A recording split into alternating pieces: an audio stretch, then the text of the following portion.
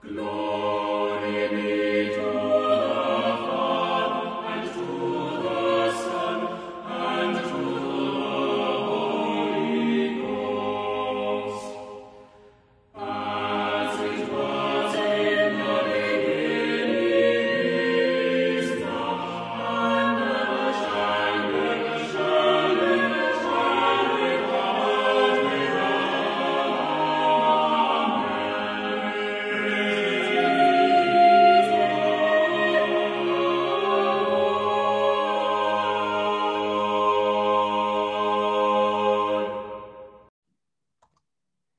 Greetings. Welcome to Haber Bros, a podcast for historic cross-centered Christians.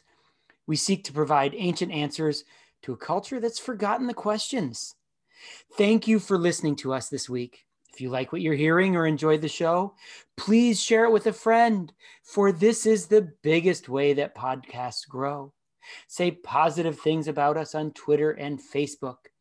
If you haven't yet given us a 5-star rating, please give us a 5-star rating.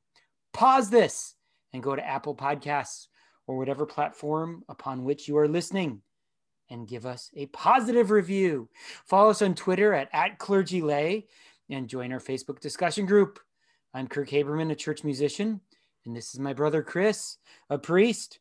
Hey, Chris, how you doing? I'm doing great, Kirk.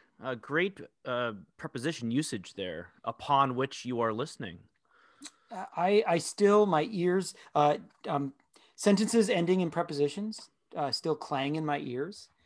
Though there's, amongst English teachers and grammarians, there's now slovenly pushback against that. People muttering about how we inherit it from Latin, which is a highly inflected language, and we're not. There's the people like to quote Winston Churchill, his ironic saying when he said, ending a sentence with a preposition is something. It's not the sort of bloody nonsense with which I will not put. Yes, with which I will not put. Yes, that's funny. So I'm sorry, up with which I will not put. That's right. You knew the quote. Yes, that's awesome. Yeah, that's funny. Yeah. Mm-hmm. Yeah. So, Kirk, what's new in the Shire, as you call your home? Other than old school grammar standards. Yeah. Yesterday, I was very excited. We had late dinner because we were waiting for the Amazon driver. Why were we waiting for the Amazon driver, you might ask? Because earlier in the week, Kirk. Yes. Did you go out and yell at the driver for being late? No, but I did have a different kind of awkward conversation with the driver. Like, I was so excited that I wanted to talk to her, and she must have been behind. Yeah, was she the same one that used to work for FedEx that delivered you the rotten vegetables the day late? Because no, that'd be awesome. Okay. This driver, she was she seemed pleasant and competent. However, she also seemed on a mission, and I was not part of that mission. So she's just like, I mean, if your delivery was pretty late, then she probably wanted to get on with it, you know? Yeah, I mean, Amazon kept readjusting the delivery time. It wasn't preposterously late. Anyhow, that's not the point of the story. The point of the story is this: a month or so ago, I had signed up for a month free of the New York Times cooking subscription, and for a month I've had great recipes, and it just lapsed. And when it lapsed, their paywall is fairly secure. So they figured out the whole what's the way you go? You used to be easy. You'd open up what's the word I'm looking for? Like a secure web page or whatever. Yeah. You go. What's the word? Like a dark, like private window browser. in Safari or in Chrome. They called it incognito mode, where it would kind of cover up your IP address, but they've fixed that loophole, and also they fixed the one where you could just Google it and click on it that way. Right. Yeah, they've got a good paywall. They do, yeah, and they need to, like the dead tree freeloaders like you, yeah. The paper subscriptions are not where any publication makes their money at this point. So anyway, one of the a myriad of fun recipes that I got from them was a Bavarian pretzel recipe. Now, I've made pretzels before. And I don't even, maybe even I've made pretzels when you've been out here with us, and it's fun. But they've been off, not quite right. And I just inherently trusted the New York Times pretzel recipe, like a good, proper Bavarian pretzel. And yeah, so, I mean, New York City, of course, would be great with Bavarian recipes, right? It's in the heart of Bavaria. I mean, I trust them to be properly snooty and to want to get it right. You know? Sure. Yeah. So, one of the things that there are two things that you needed. You need lots of yeast, and I was low on yeast, and that is a nice looking TIE fighter rookie mistake you have there. Oh, hey, sorry, I did not mean that was an early reveal on that. Sorry. I'm sorry. Something about pretzels made you think about TIE fighters. Oh no, something about Bavarians made you think about TIE fighters. About space Nazis. Okay, continue with the little Bavaria in the shot story. That's right. So you had a rookie move. You're low on yeast. So I go to Amazon, and as with everything, Costco, Target, Walmart, Amazon, bulk is better pricing, like by volume. Indeed. So I ordered on Amazon on Tuesday. 10-year supply. Pound of yeast. That's a lot of yeast. A pound of yeast looks roughly like a pound of coffee when you receive it. And it's vacuum packed. And if you've ever had ordered coffee that's been vacuum sealed, it was quite like that. And I was so excited about it that when the Amazon delivery driver arrived, Iris let me know because, dogs, delivery driver arrives and it's essentially the high point of their week. So she sprinted out. Yes, you're looking at me. Yes, I'm imitating you. She's wagging her tail. She's like, he speaks my language. Very exciting. So I go out there, I grab it, I pick up the package, I rip it open, and I see my pound of yeast. And the driver is walking back up my driveway towards her delivery truck. And I say, thank you. It's yeast. And she looks at me and gives me a really awkward smile. And I'm like, and I just suddenly realized how dumb I sounded. But I'm excited. I don't think many recipients of packages thank their delivery person. So, and to clarify, thinking maybe I could make things better, I yelled, it's a pound of yeast. I don't know that made it better. But, it certainly did, Kirk. And that's a good story. Then very self-consciously, awkwardly, sort of half yelled, I'm going to go bake now. And I went inside. And there are two reasons why the pretzels did not work out as well as they ought to have. Number one, to really properly do a proper German soft pretzel, you need to soak them for 30 seconds in a mixture of water, 10 cups of water and half a cup of food grade lye. Christopher, do you know what lye is? I know it's part of the soap making process, and it's incredibly caustic. Yeah, you should not ever let it touch your skin. The Vikings, when they would go on long journeys, used to make something called lutefisk by taking raw cod and soaking it in lye, which allows it to essentially last forever. And it's called lutefisk. And all Swedish Americans now are inflicted with poor lutefisk every Christmas tide. And guess what you do with lutefisk that's not eaten? You just save it for next Christmas. Oh, yuck. Because it's been soaked in lye. And that's why the Vikings would... I'm not sure the difference between food grade lye and regular lye, but I just Googled it. It says lye can be harmful or even fatal if swallowed. Ingestion can cause esophageal stricture. That sounds bad. So I did not order the food grade lye because it was really expensive. And if you then Google and you go on a terror watch list as well. Right. Potentially. So the second best way of making Daddy, pretzels...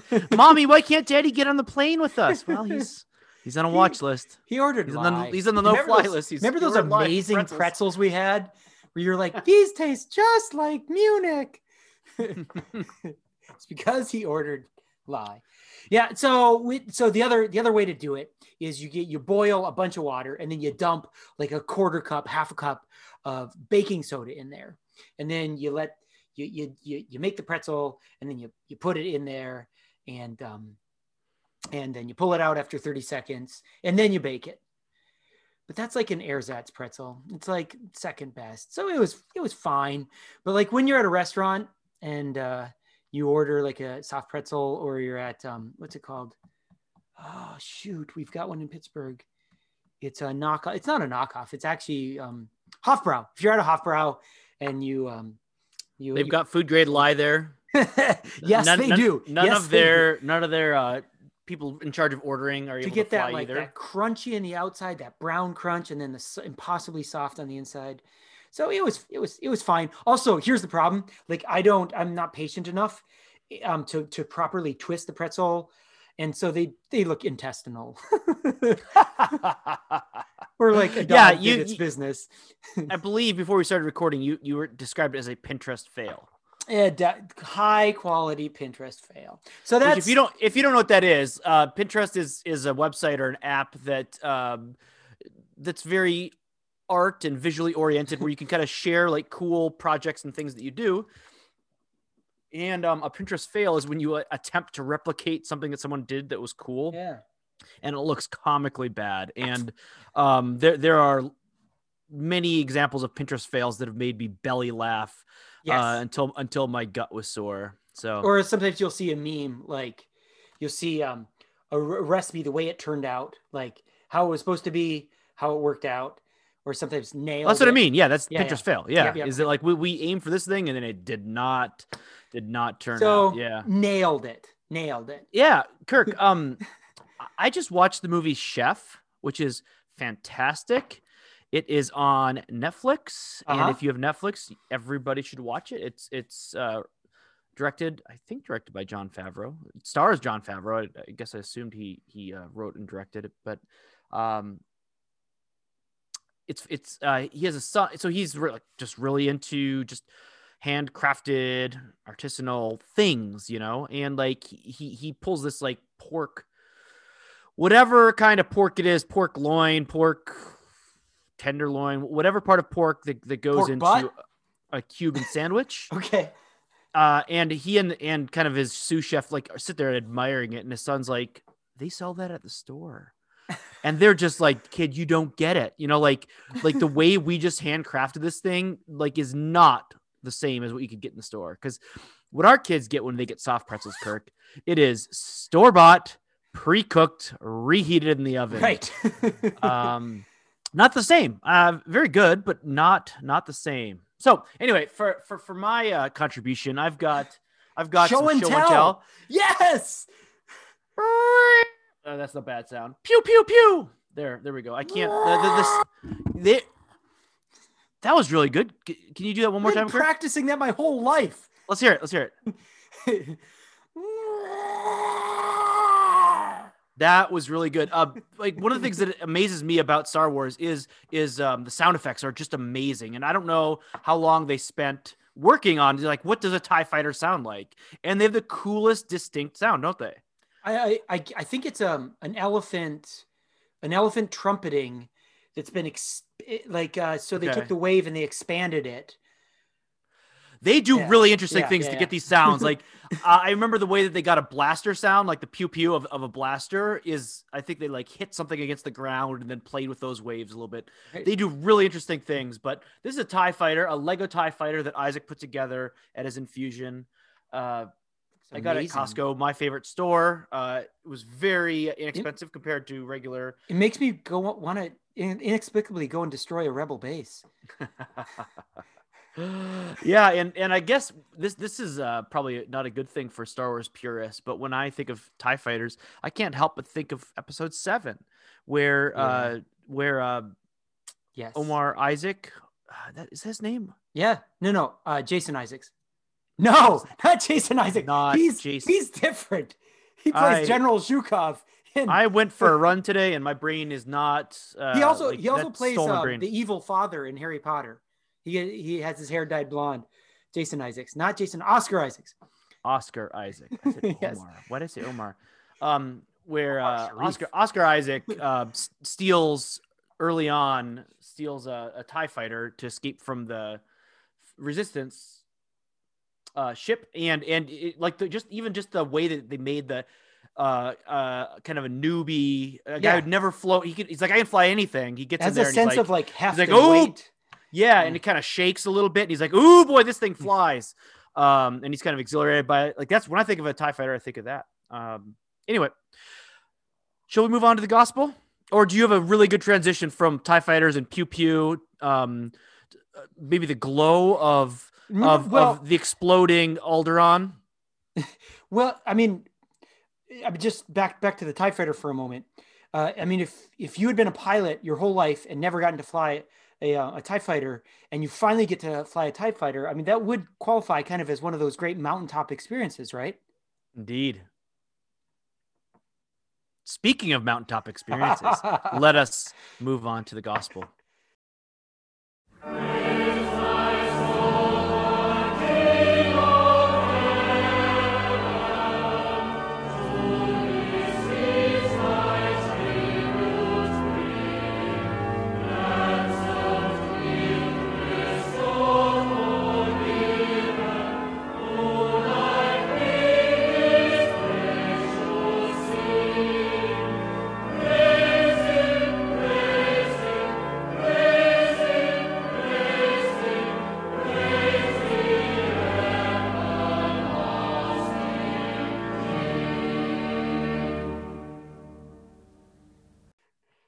This week's gospel reading comes from Mark chapter 9, verses 2 through 13.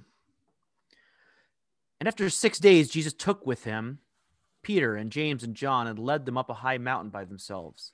And he was transfigured before them, and his clothes became radiant, intensely white, as no one on earth could bleach them. There appeared to them Elijah with Moses, and they were talking with Jesus. And Peter said to Jesus, "Rabbi, it is good that we are here.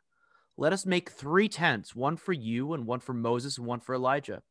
For he did not know what to say, for they were terrified. And a cloud overshadowed them, and a voice came out of the cloud, "This is my beloved Son. Listen to him." And suddenly, looking around, they no longer saw anyone with them but Jesus only. And as they were coming down the mountain, he charged them to tell no one what they had seen until the Son of Man had risen from the dead. So they kept the matter to themselves, questioning what this rising from the dead might mean. And they asked him, "Why do the scribes say that first Elijah must come?" And he said to them, "Elijah does come first to restore all things. And how is it written of the Son of Man that he should suffer many things and be treated with contempt? But I tell you that Elijah has come, and they did to him whatever they pleased, as it is written of him." The word of the Lord. Thanks be to God. So this bit of text here is called the Transfiguration, and it is always the text of the last Sunday of Epiphany. And it's interesting, Kirk, how these things that have become customary weren't always this way. We know that Epiphany was this ancient season, but the way that we celebrate it now isn't necessarily that old. This season that begins January 6th and ends with this Transfiguration. And in fact, some of the older manuals. So we have a prayer book that's just 2 years old, and our new prayer book refers to Sundays of Epiphany. It used to be that they were referred to as Sundays after Epiphany, where Epiphany was one day, and then there was a season after Epiphany, that is not necessarily connected. And in fact, people writing about it would say, don't refer to this as Transfiguration Sunday. Like, don't, it's the last. Because there is a Feast of the Transfiguration. Yes. What is it, August 26th or August 20th? It's in August. I don't remember what the date is, right. But it's always the reading here on the last Sunday of Epiphany. And there's a logic to it. There's a logic to it. There's a symmetry What voice do we hear from heaven here, Kirk? What is the quote here from the Father? Do you remember? This is my beloved son. This is my beloved which son. is precisely what we heard at the baptism of our Lord. Yeah. Yep. The first Sunday. Yeah, exactly. The first Sunday of Epiphany, we hear this voice from heaven, and we see it here at the end. So, and there also is a logic to it in that when they come down, he begins to walk to Jerusalem. Mm-hmm. Yeah. So it does make a lot of sense for this to be here, and yet not every tradition necessarily has this. Ours does have this gospel reading always, and it's recent. It's recent within our tradition as well. Right. Only in the 79 prayer book, yep, and then in the 2019 prayer book, because otherwise, in previous prayer books, we would be in the Jesima Sundays, which are fun to say. So this would be Quinquagesima, yes. Yeah, and I'm trying to remember what the gospel text was. It's probably not going to come to me. Anyway, but this is it. This is the way it is now, and it's fitting. And so let's take first a look at what actually happens, and then we can look at like what it means. And of course, as we're trying to understand like what it is that we're reading about, it's important to see these linking phrases. It would have been from Luke 18, Jesus telling his disciples that he will be delivered unto the Gentiles, mocked, spit upon, scourged, and put to death. Okay. Yeah. So kind of a pre figure. Yeah, very pre-Lenti. Preview. Yep. Yeah. Which again, that's another discussion, I think. So anyway, we have these linking words at the beginning of verse 2, which always should point us to kind of understand where a particular passage lies in context. We always want to read scripture in its context of the particular book and of the whole Bible as a whole. And we see Mark give this unusual precision. He says after 6 days. And so it's always important to be like, well, what happened before this? And so we see Jesus foretelling his death and resurrection before this. And before that, we see Jesus in the villages of Caesarea Philippi, where we have Peter with his great confession, this kind of mountaintop, kind of this apex in the Gospels, this at least one of the many peaks in the Gospels, where Jesus says, "Who do you say that I am?" You know, he says, "Who do people say that I am?" And then they're like, "Well, some say John the Baptist, others say Elijah, some others one of the prophets." And then Jesus changes the question. He says, "Well, who do you say that I am?" And Peter answers for the disciples and says, "You're the Christ." And in Mark, that's all he says. In Matthew, as we looked at in the fall, he said, "You're the Christ, the Son of the living God." And so this confession reveals that Peter gets something, but he doesn't get the whole picture. And so this whole idea of Jesus as Messiah, it doesn't really make sense. And one commentator I notice is like, well, it doesn't actually make sense until they witness the suffering, death, and resurrection. That in fact, at the end of this passage, this is the first time that Jesus says, "Don't tell anybody." I'm sorry, he said this many times. This is the first time he actually says, "Don't tell anybody until." And so he charges them not to say anything until he is raised from the dead. And then they're like, well, what? Like, what does this mean? And Kirk, I saw you kind of looking at different things. Did I read too far? Was the text? You did. I appreciate your enthusiasm. You just all right. Did it stop at 9? Okay. Yep. So I read a few too many verses. Hey, the only thing better than reading the Word of God is more of it. More of it. Yeah, that's right. More is better. Yeah. Yeah. And so, what is that happens? Well, Jesus appears. So he takes Peter, James, and John, kind of this inner circle that we see at a few other times. That Jesus had kind of, we think of his disciples as the 12, but in fact, he had this 3 that kind of had the special place. But then he also, in the book of Luke, was it 70? This group of 70? Right. Layers within layers. Yeah. Yeah. And we see these women that are part of this group that he, in fact, had a benefactor that was part of the household of Herod. And I've referred to John 6 a million times. Jesus saying, I'm the bread of life, and how he drove away many disciples, and it says they stopped following him. This wasn't referring to the 12, but there were many others that were following him. So in this case, these three, Peter, James, and John, is an interesting, Mark 9 is an interesting place for this to land. Because in chapter 8, as Peter foretells his death and resurrection, Jesus has to say to Peter, get behind me, Satan, as Peter does not really understand. And then the next chapter, in chapter 10, we see James and John asking for a very special place. I love this request they come to Jesus with, Kirk, in chapter 10. They say, teacher, we want you to do for us whatever we ask of you. Yes. Oh, the boldness there of coming to Jesus, their Lord, and saying this. And Jesus, he indulges them a little bit. He says, well, what do you want me to do for you? And they say, grant us to sit one at your right hand and one at your left in your glory. And Jesus teaches something incredibly revealing about his sort of kingdom, right?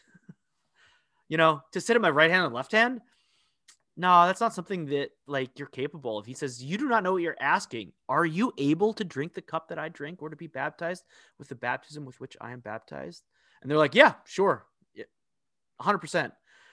And Jesus says, the cup that I drink, you will drink. And the baptism with which I am baptized, you will be baptized. But to sit at my right hand and my left is not mine to grant, but is for those for whom it has been prepared. But Jesus is like, you don't understand. Part of my glory is to suffer and die. And we see that a little bit here. Do we see his glory? And what we see is the fulfillment of God's revelation is what we see. So of these people that appear with him, Moses and Elijah, Moses represents the law, or the Torah, the first 5 books of the Bible. And Elijah represents the prophets, which in the Hebrew Bible, we think of the prophets as the major and minor prophets, Isaiah being a major prophet and minor prophets being like Nahum and Habakkuk and all those shorter books. But the prophets actually start with the account of Elijah and the like. So Judges, 1st and 2nd Kings, those were considered part of the prophets. So we as Christians, we have this belief about God's, we know God through his generous self-disclosure, and that he has revealed himself to the world through Scripture, and his most full revelation of himself is through the Son himself. And so these disciples on this mountain, they see the law and the prophets and God most fully revealed in Jesus Christ. And yet they still don't really understand. It really isn't until the day of Pentecost that all this makes sense. I've pointed out many times, Kirk, how on the day of Ascension, that the disciples still don't quite get it. The question they asked Jesus is, now the time that you're going to restore the kingdom to Israel? They're still looking for him to do something a little bit different than what, in fact, this Messiah came to do.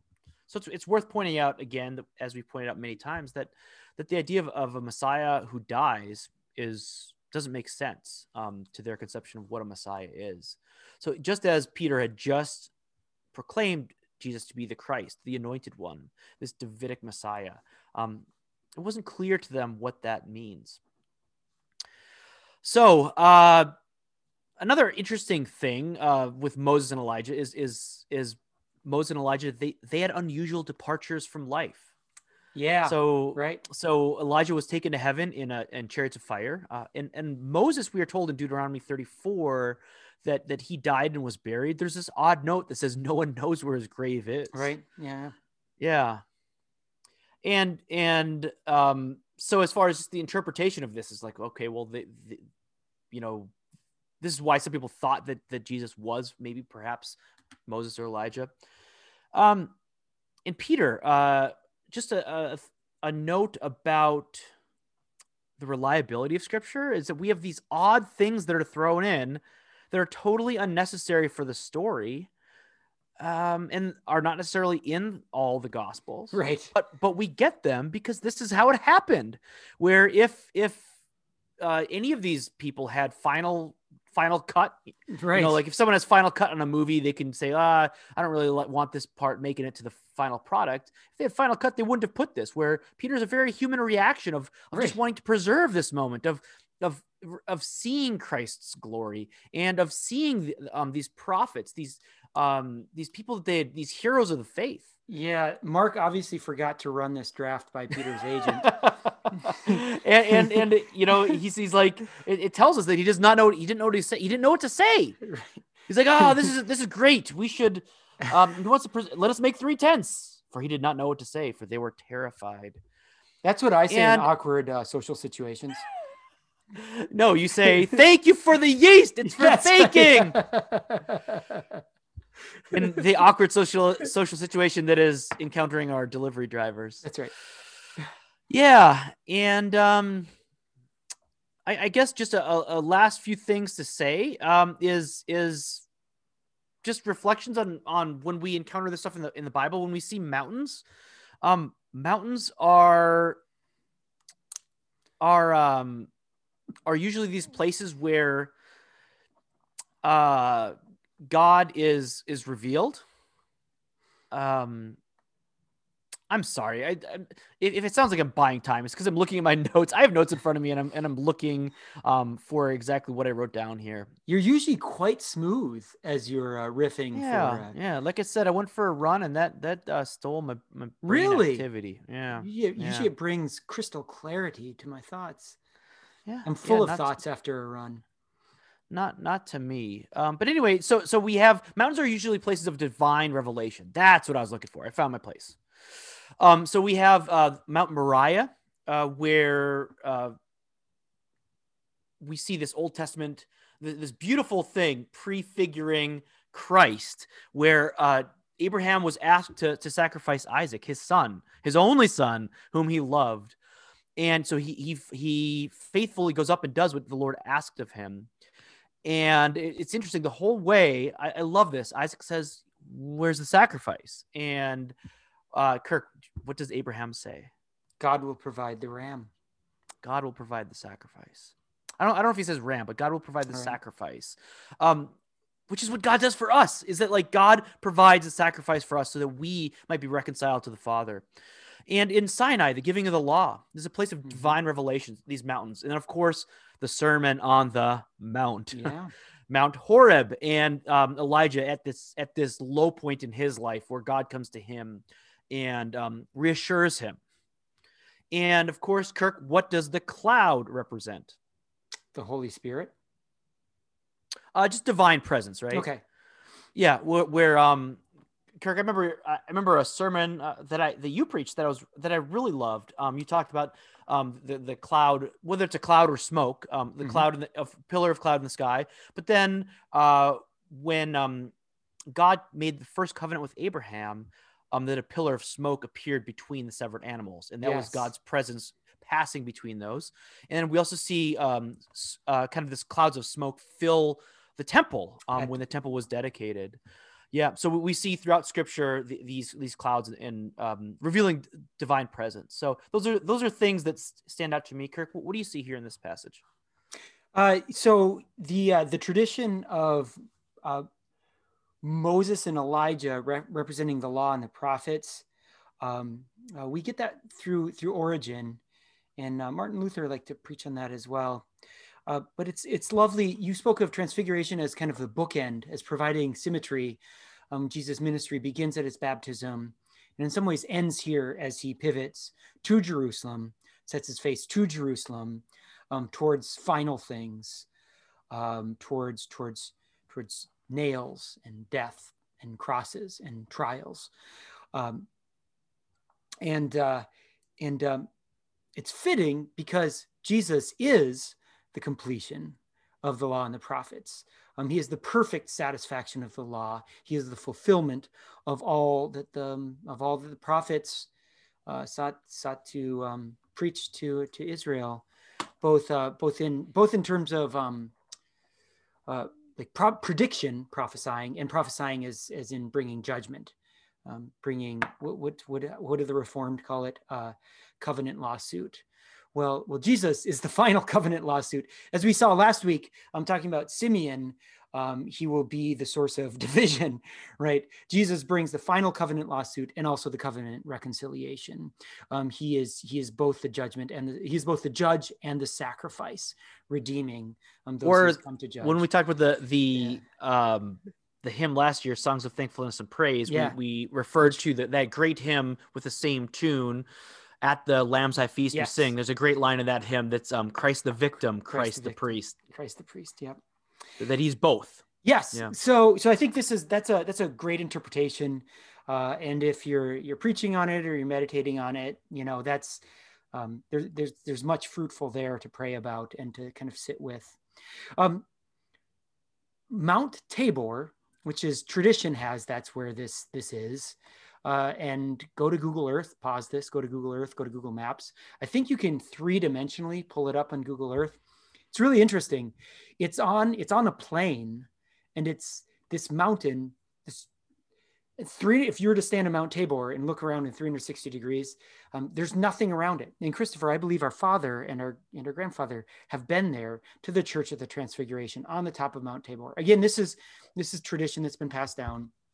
The scripture doesn't verify it, but it's kind of what we've received from the other one times. is the mountain that is slipping my mind by Caesarea Philippi. That's the other possible one, and we have that Carmel? 6 days linkage. Mount Carmel? No, right. It's going to bother me that I can't remember. But in any case, Tabor is interesting, and it causes you to stroke your chin. Because then you could see how it would be within walking distance of Jerusalem, because it's south of the Sea of Galilee, sort of in the Jordan River Valley.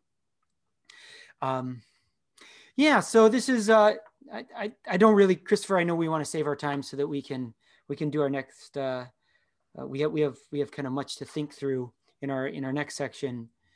But it's hard to talk about the Transfiguration without, especially the way we observe the church calendar in the church year now. We know what comes next once they walk down the mountain.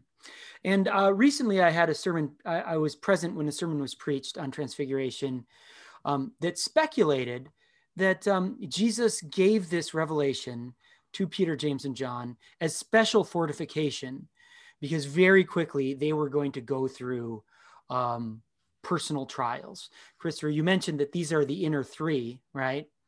Mm-hmm. And as a result, they were going to be sorely tried within the next several weeks and within the next several years. And surely Peter mentions it, right? Christopher, he says, and we have seen his glory. John mentions this. We have seen his glory as he says in John 1, the only Son of the Father, right? But also in the epistle reading for this Sunday, we see him talk about it. Yeah.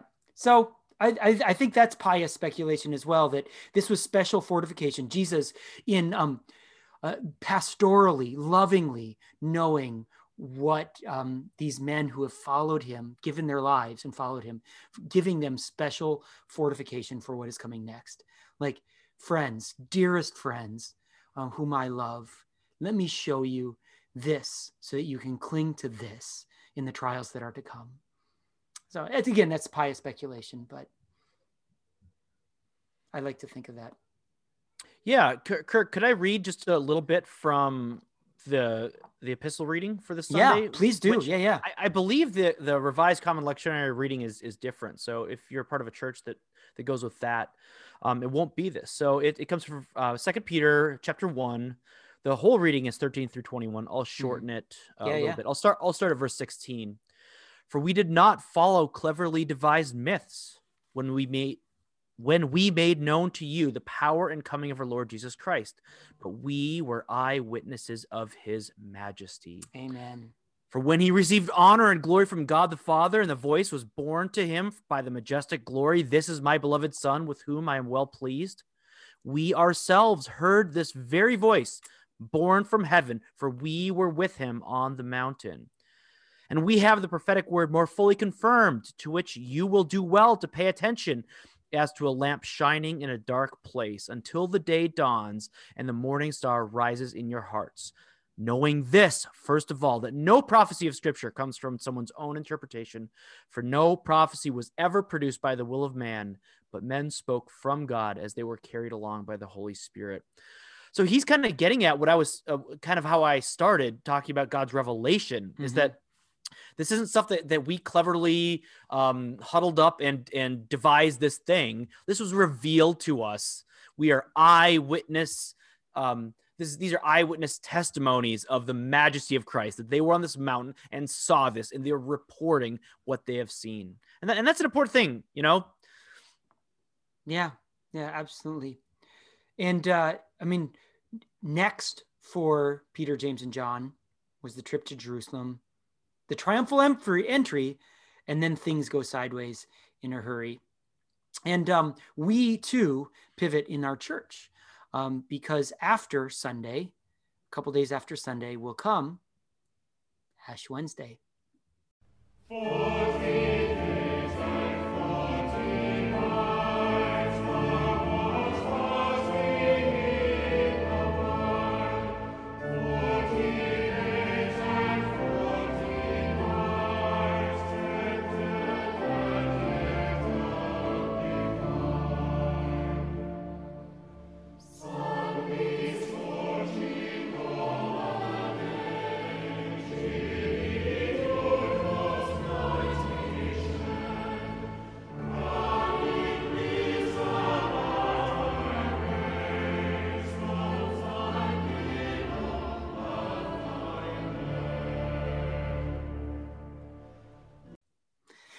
Ash Wednesday, the church celebrates on a Wednesday every year because Lent is 40 days. just in case that was unclear.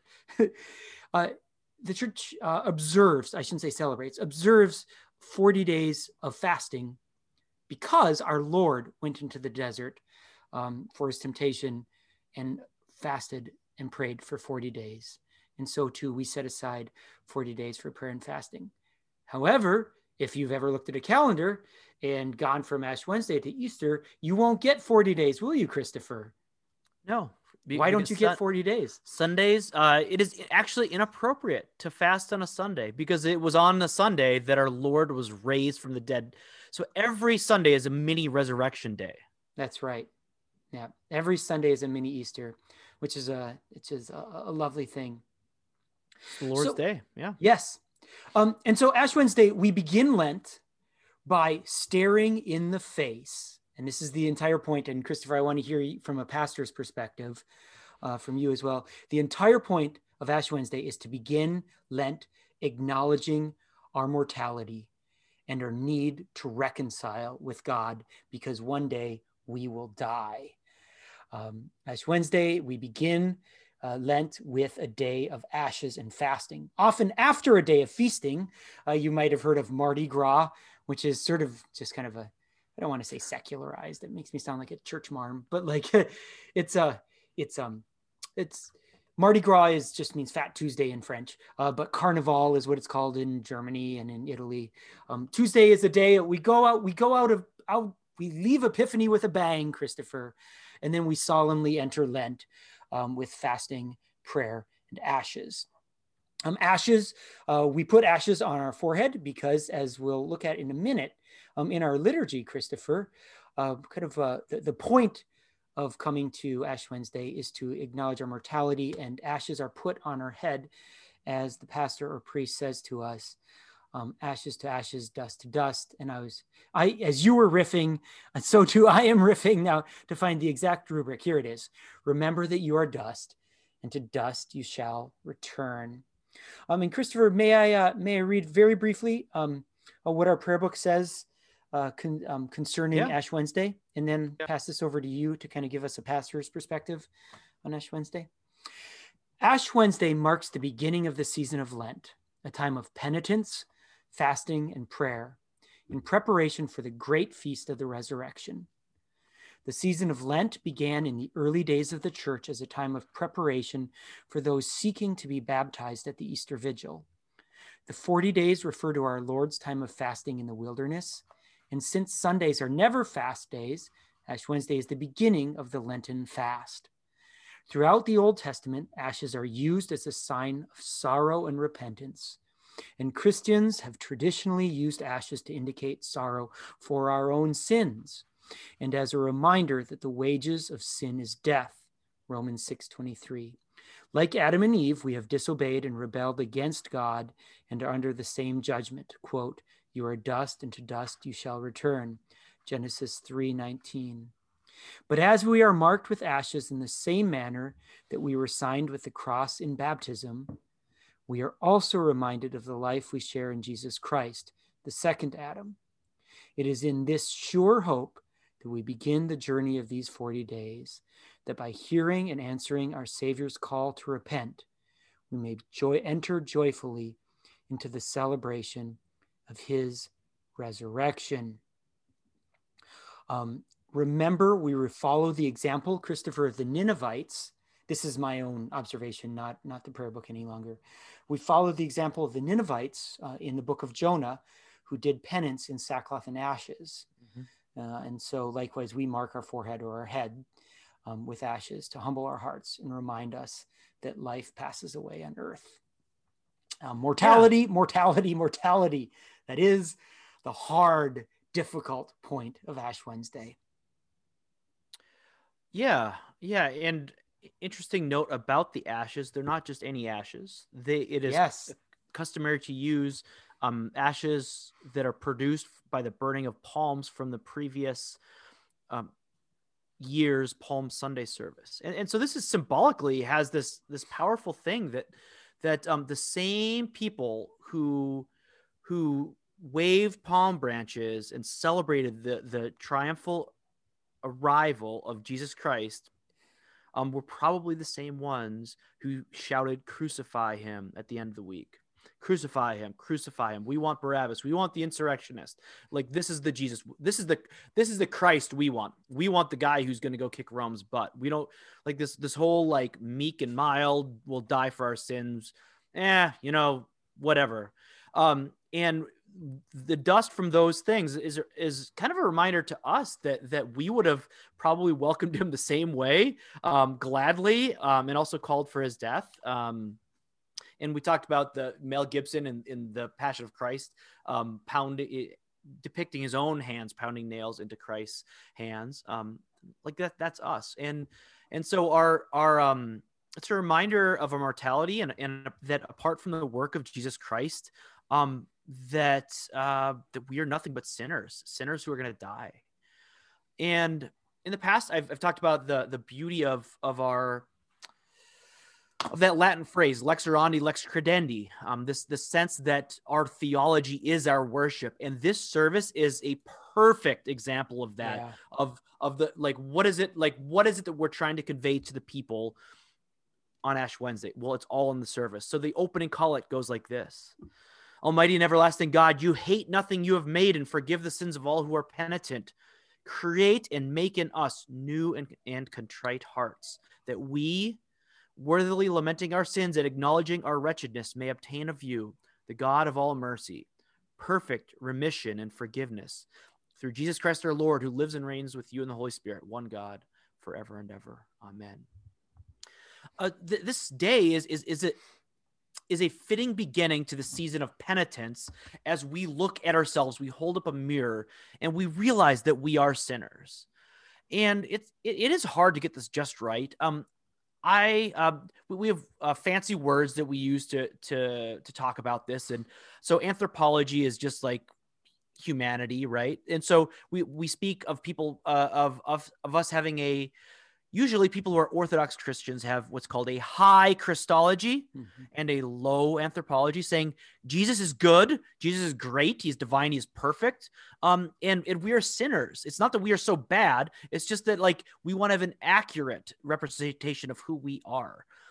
And the more progressive church doesn't like the idea of sin, doesn't like the idea of this. And they're kind of uncomfortable with the idea of a low anthropology. So they have a much lower Christology and a much higher anthropology. And what I love about this liturgy is it's an accurate reminder to us of just where we stand in all of this. Right. We Christians are realists. We stare in the face and we see a cadaver, or we stare in the face. We stare in the mirror and we accurately see a cadaver staring back.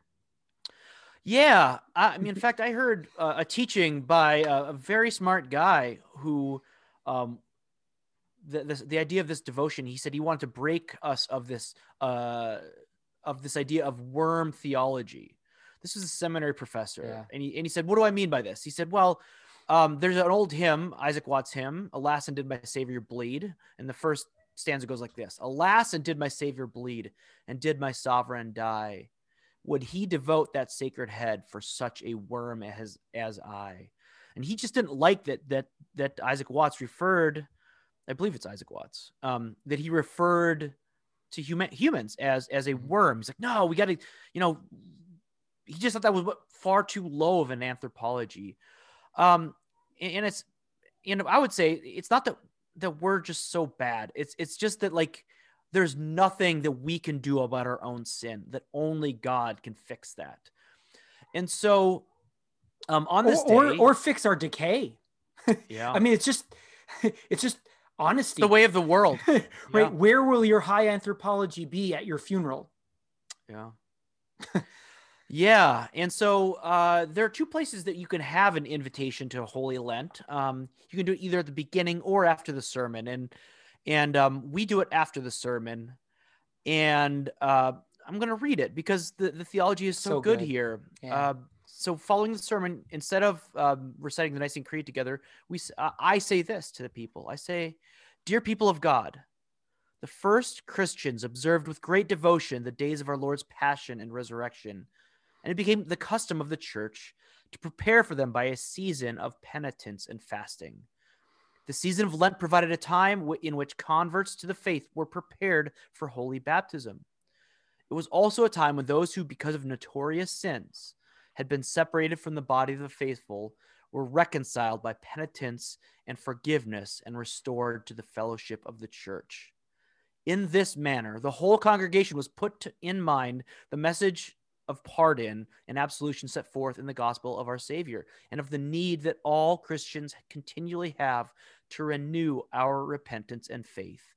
I invite you, therefore, in the name of the church, to the observance of a holy Lent by self-examination and repentance, by prayer, fasting, and almsgiving, and by reading and meditating on God's holy word.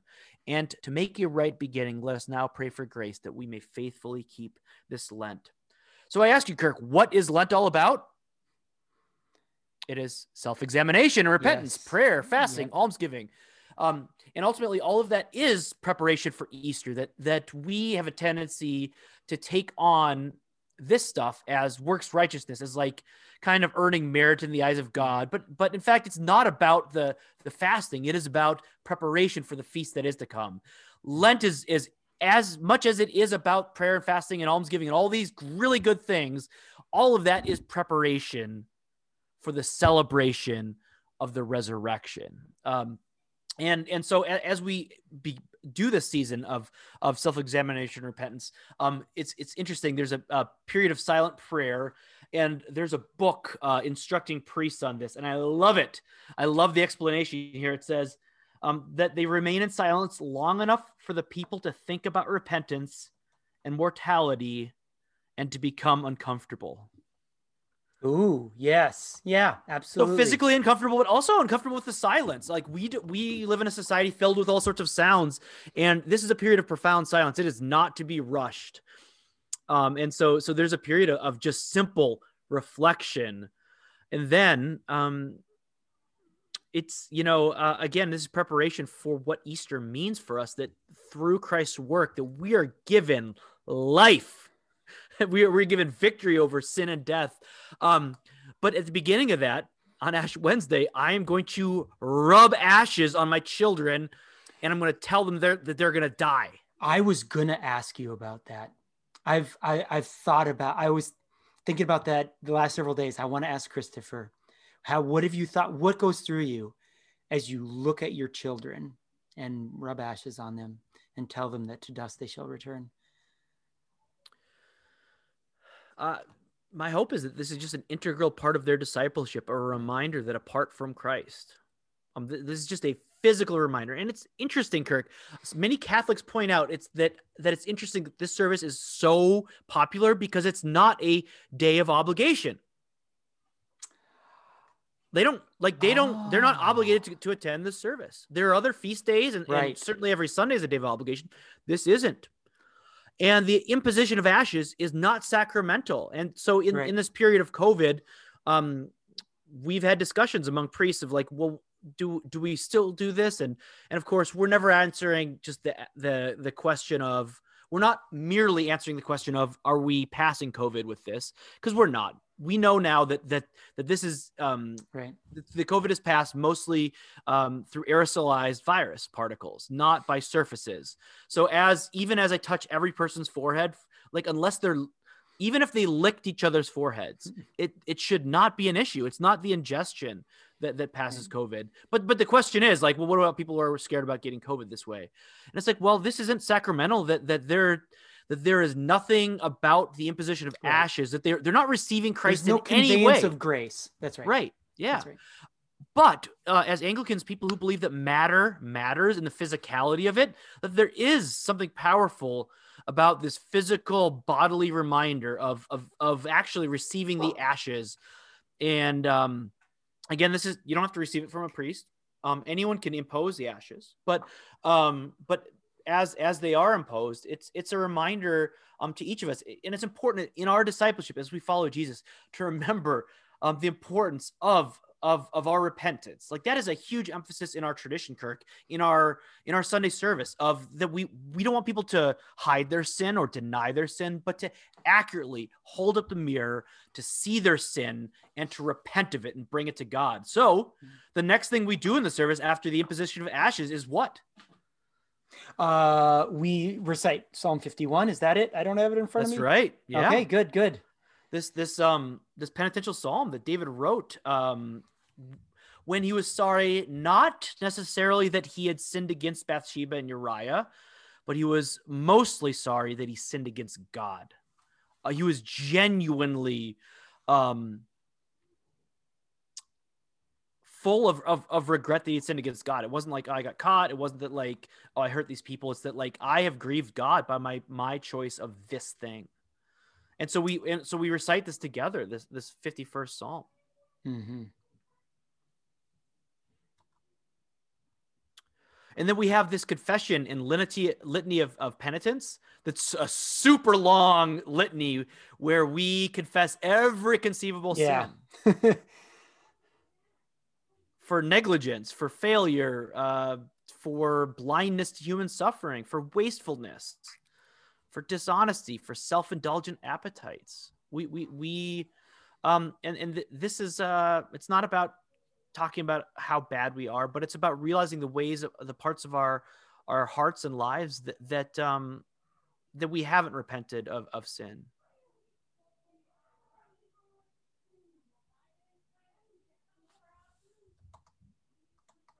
So Christopher, I think I've mentioned here before this lovely book from the 1930s, maybe 20s, by Enid Chadwick. She was a parishioner in the Church of England. My Book of the Church's Year, and she has a page for Ash Wednesday. It's actually the page after Ash Wednesday, where she discusses, as the prayer book mentions, that we begin a time of prayer, fasting, and almsgiving. And she mentions prayer as our weapon against the devil, fasting as our weapon against the flesh, and almsgiving as our weapon against the world. And I've started to internalize that, and it's becoming less intuitive to me why these things are works righteousness. And I think I have the eyes to see that these are necessary parts of the Christian life, and particularly necessary parts of penitential seasons. And so there's nothing works righteous about a penitential season, No. about having a season of prayer and fasting and charity, and a season that we spend on our knees in self-examination and turning. They're turning to Christ, repenting, going to war against our sin is not works righteousness. It is rather living into the life in which he's called us. Notice I did not end that sentence with a preposition. Yeah, and I only brought up works righteousness is that I mean, some people don't quite get Lent, and so some people criticize it because they don't understand it well, and they don't observe it, and that's sad to me if they think it's just merely works righteousness. And to those people, I would commend a priest in our diocese wrote a really good book called The Good of Giving Up, by Aaron Damiani, and he wrote it from a low church evangelical's perspective of like he was prepping for his honeymoon, and he was working on getting a beach bod, and as he was watching all these people who were actually fasting, not for a beach bod, but for the sake of every hunger they had, reminding them of their need of Christ. And he realized just how much meaning they were deriving of it, where he was he who criticized that as works righteousness was like, oh, like maybe I'm the one who doesn't get it. Yeah. But Kirk, there are people who observe Lent who do it for the wrong reasons as well, that they think that their giving up of chocolate is somehow like a sacrifice for the sake of Jesus, which is not what it is. Yeah, I would say this. So we are not Buddhists. Christianity and Buddhism aren't the same thing. We're not kind of, you and I don't believe that all roads lead to God. But common grace is bestowed on many different traditions, and the Buddhists have one of the all four of the noble truths, I think, really get at a kernel of something. But this particular, the noble truth that desire burns our soul. It burns us. It kills us. It consumes us. I mean, this is the point of fasting, is so that our desires are vying for our attention. They control all our decisions. I mean, as St. Paul writes at some point, like their belly is their God, right? It forces us to acknowledge that our desires are our God. And to feel it keenly when we feel our desires gnaw at us as we're fasting. It is a hard thing. And it also is, it's a hard, important truth for us to face off against. And it's a part of our Christian walk. It just is. You can't go through either the Old or the New Testament and see that we are not called into seasons of fasting and to war against our sin and our desire. Wouldn't you agree? I would agree. I've one last thought, Kirk. All right. Think away. You mentioned almsgiving, and we didn't define what that is. Of course, this used to be a very common word, but it's simply the collection of money or resources for the poor.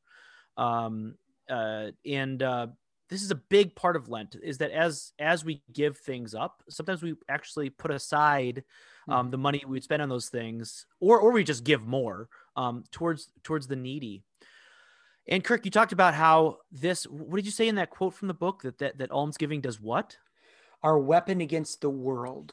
So yeah, as we desire to buy stuff, we don't buy that stuff and give. Yeah. And so for some reason that brought to mind a hymn, which text I love. Growing up, so the hymn is "Jesus Calls Us O'er the Tumult," which I don't love the tune that we used growing up, which was the tune of Galilee, which is kind of a silly, like lilting. Ba, ba, ba, bum, bum, ba, bum, bum, bum, bum. I like the minor key. I don't know the name of it, but the minor key. But I want to talk about the lyrics. This is verse 3. Jesus calls us from the worship of the vain world's golden store, from each idol that would keep us, saying, "Christian, love me more." Yes, that is such a good line. Yeah.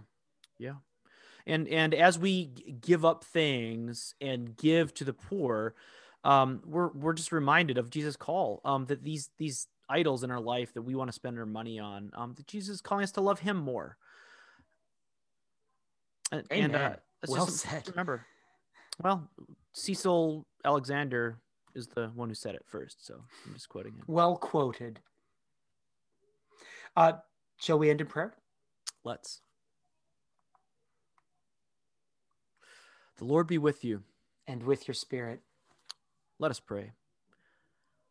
O God, who before the passion of your only begotten Son revealed his glory upon the holy mountain, grant that we, beholding by faith the light of his countenance, may be strengthened to bear our cross and be changed into his likeness from glory to glory. Through Jesus Christ our Lord, who lives and reigns with you and the Holy Spirit, one God, forever and ever. Amen. Amen. Lighten our darkness, we beseech you, O Lord, and by your great mercy, defend us from all perils and dangers of this night. For the love of your only Son, our Savior, Jesus Christ. Amen. The grace of our Lord Jesus Christ and the love of God and the fellowship of the Holy Spirit be with us all evermore. Amen. Next week, Kirk. Next week.